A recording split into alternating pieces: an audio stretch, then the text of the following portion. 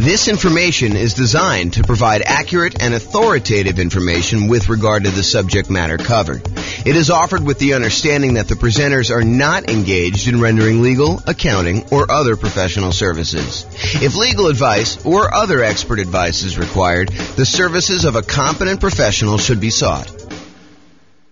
Welcome to the Vallejo Real Estate Investing and Real Estate Financial Planning Podcast. Learn all about investing in real estate in Vallejo, California, with a combination of real estate financial planning and modeling with numbers specific to Vallejo, plus syndicated, more generalized recordings of live and pre-recorded real estate investing classes, not all of them specific to Vallejo. Be sure to stay tuned after the podcast for a message from our sponsors. Well, good morning and welcome, everyone. I am James Orr, your host, and today we are continuing with the series we have on how to improve cash flow. And specifically, today we're going to talk about how to improve cash flow during the stage of marketing your property for rent or rent to own. Really doesn't matter. We're really just talking about the marketing of your property that you have, that you're rented out. So if you've kind of been to some of the previous classes on this topic, we've kind of broken out the how to improve cash flow into several stages. So for example, we have a stage for when you're searching to buy a new rental property. And we've covered that one already. We went over all the different strategies when you're searching to buy a property. Then we have a stage where you're financing the property. You found the property now, you're about to go put financing on it, and you're thinking about all the different ways that you might be able to improve cash flow on your rental property while you're financing it. And that's actually the largest group. It has the most number of different strategies for improving cash flow is the financing section. Then we've covered the section on how to improve cash flow when you're thinking about which real estate investing strategy to use, whether you're doing a lease option or doing house hacking or nomad or niching down to focus on a specific type of clientele or whatever you're doing there. And then we've covered this section on how to improve rental property cash flow when you improve the property, when you could do things to the property itself. Today, we're covering how to improve rental property cash flow when marketing the property. And then we have two other sections that we've yet to cover, and that is how to improve cash flow for properties that you already own, and then how do you improve cash flow on properties that you're currently renting out. So we'll cover those later on, but today we're focusing in on how to improve rental property cash flow when marketing the property. And honestly, this is going to be a relatively short class because there's really only 4 things that we can do when we're marketing the property to rent to make sure that we're optimizing the cash flow on it. And those are, number 1, make sure that you've optimized the marketing itself, which we'll talk about here in a little bit. Make sure that you maximize the exposure you're getting on your property. Make sure that you have like top-notch sales skills to be able to convert inquiries on your property into closed signed leases with tenants or tenant buyers. And then lastly, optimize the showings you have for when you're showing your tenants or potential tenant buyers the property itself. Okay, so let's start off. And it's really not that much to cover. I think a lot of these are going to be obvious, but I wanted to make sure we cover them so that we could be comprehensive because there's about 88 different strategies that we use in order to improve cash flow. Some of them are really obscure and a lot of people are not going to be thinking about them. And then some of them are really, really obvious in your face, but I want to tell you about them in case maybe they're not obvious to you. Or maybe you've not thought about them, or maybe you are, you're about to rent your property, or you're about to go buy another rental property, and you're thinking about the different discrete stages, and you're not thinking about these things in advance when you could be preparing for it. For example, maybe you need to do some prep into improving your sales skills, and you should do that early on so that you're not overwhelmed trying to close on a property and get the property marketed and rented and all that other stuff. And you're also thinking, man, I should probably learn how to, become a better salesperson to be able to, get the tenant or tenant buyer in this property converted into an actual signed lease and a profitable rental. So let's talk about this. So optimizing your marketing. And this is really about things like, do you have professional grade photos? I've taught classes before where I show the photos that some people are using on their rentals versus someone who has professional photos. And I ask them, this is actually the same property, the same model. Like I know sometimes we have these new construction neighborhoods, and you'll have like someone go in there with their old camera, on their telephone, on their cell phone, that looks like they've got like Vaseline smeared on the lens, and it's really small and very dark, and they don't even open the blinds, and all that sort of stuff. Versus someone who goes and they spend a little bit of money up front to get professional grade photos done one time at the beginning of their property life, when they're kind of like got their rental property and it's in the best shape it's going to be, and they kind of like get those photos and they can reuse those photos, and we compare them for the same exact model of a new construction type of house. One person kind of goes on the cheap, the other one goes and does professional grade photos. And I have people in the class tell me, which one of these would you call on? Which one would you want to rent out? And it's really, really obvious.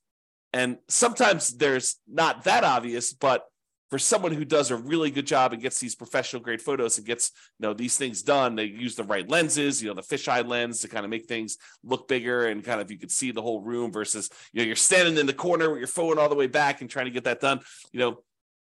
That doesn't show nearly as well. So, optimizing your marketing includes things like getting professional grade photos done. Maybe you decide it's worthwhile to get a 3D tour done. I think that it's helpful in a lot of cases to do that. Or maybe you're going to do a video tour where you walk through the property with a video. And that way, when you're marketing the property, maybe when your prospective tenant calls, you say, look, I'm happy to email you over a video tour of the property, or maybe you include it in the marketing up front, and you can give them an opportunity to see it. Might improve your conversion ratio once you get them in the property, because they've actually gone through video-wise and seen the property and been able to do that. So really, optimizing the marketing materials you have for the property, whether that's photos or 3D tour or video or flyers or whatever you're going to do, or the signs you're using in order to do that. In fact, let me go just add those right now as I'm thinking about them. The flyers and signs, all the marketing materials that you might have could actually improve the marketing you're talking about. So whatever you could do to have professional grade marketing, I think is important. The next one on our list here is maximizing exposure. Am I maximizing the exposure of the property when marketing for tenants? We're going to start 60 days early, at least, in order to try to find the next tenant when we've got a property that's already in existence. It's hard to do that when you're buying a property and you're closing on it, and you've only got a limited amount of time to do that, and you may or may not have the rights to be able to market the property while the property is under contract, especially if there's a seller in there with their seller's personal property, or the tenants in there, and they definitely don't want you marketing their property with that, although maybe the tenant's not moving out, maybe you're taking over the property that way. But there's lots of variations. So it's really hard to be marketing a property when you just buy it in advance. So you're going to have a little bit of exposure. But most of the time, if you've got a tenant in there and your lease says that you have the right to start marketing the property early, we're going to be asking the tenant whether they're planning on renewing and telling them the renewal rate, somewhere about 90 days at least in advance of their lease expiring. And then we're going to tell them, hey, look, if you don't tell us by this date, then we're going to start marketing the property to find a replacement tenant.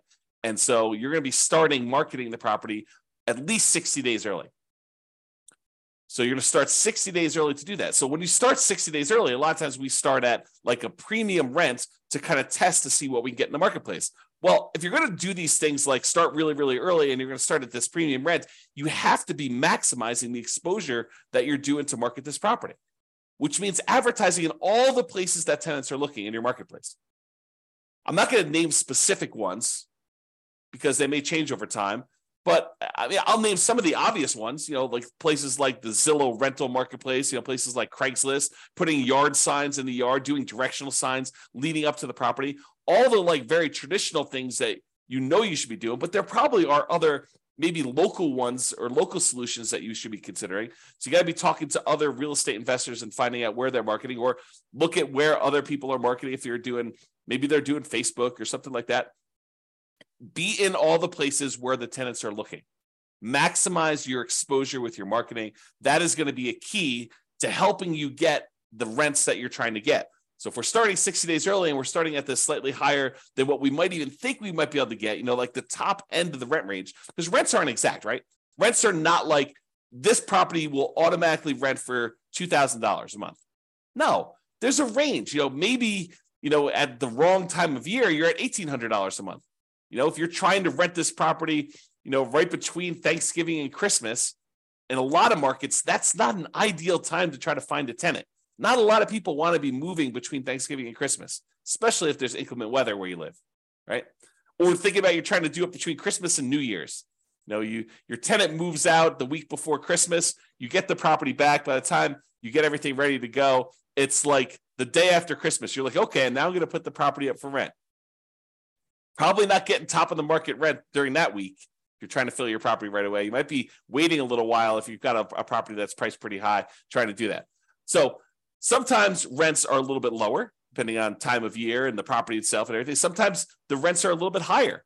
And if you start early enough, we could test toward the high end of that range, because rents are not exact. Rents are this rent range. Different properties, different times of year, different conditions going on.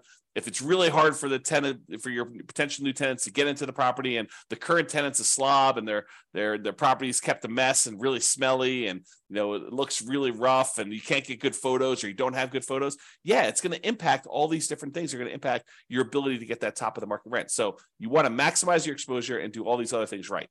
Okay, so that's the other one. The next thing is sales skills. Have I mastered the sales skills required for phone selling my property to tenants and tenant buyers, and in-person salesmanship to maximize what I can get for rentals and minimize vacancy?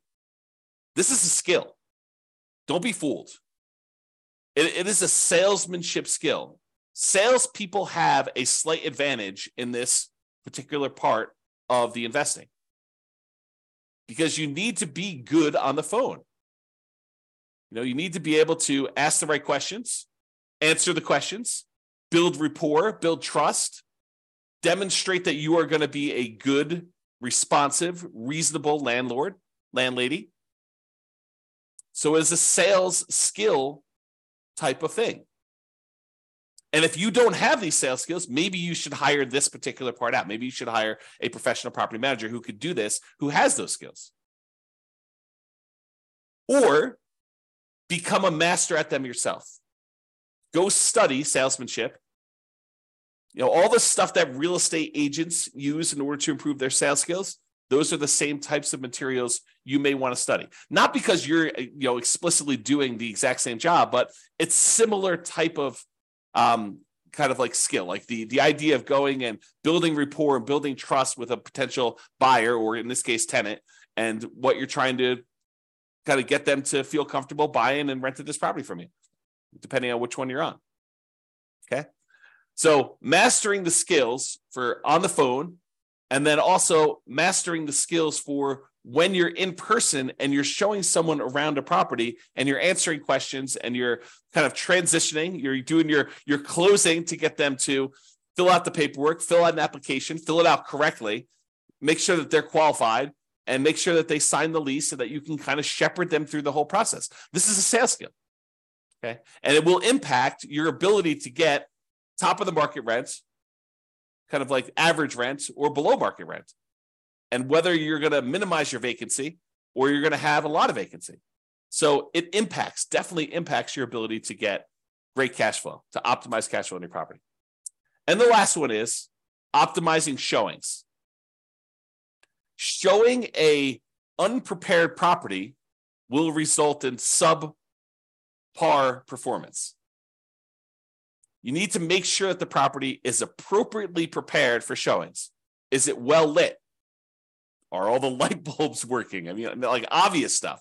When you kind of like do the showings, do you open up all the blinds to get sunlight in so that someone doesn't come in and say, wow, this place is really dark? Like, I don't think I'd want to live here. It just seems really gloomy and poorly lit, especially if your tenant has got like, they like it dark in their bedroom or something like that. You need to go in there and make sure that the place is well lit, that people can see in there, and make sure that it looks good and that it smells good. If your tenant is not the most clean, your current tenant is not the most clean kind of tenant in the thing, maybe you have to do something about that. Or if it's a vacant property, definitely do something about that. Make sure the property smells good. Make sure all the repairs are done on the property.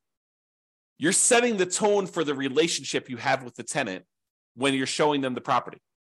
If you're the type of landlord that has all these different deferred maintenance items that are left undone, that is signaling to the current prospective tenant or tenant buyer that that's the type of landlord you are and that things are not done, they're not repaired. So make sure that these things are done. Make sure that it's clean. Make sure that it's neat.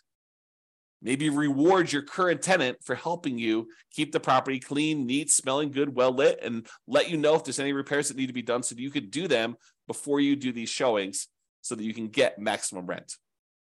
Okay, so those are the tips we got for improving cash flow when marketing your property. Remember, optimizing cash flow is really about maximizing the income we have on the property and minimizing the expenses.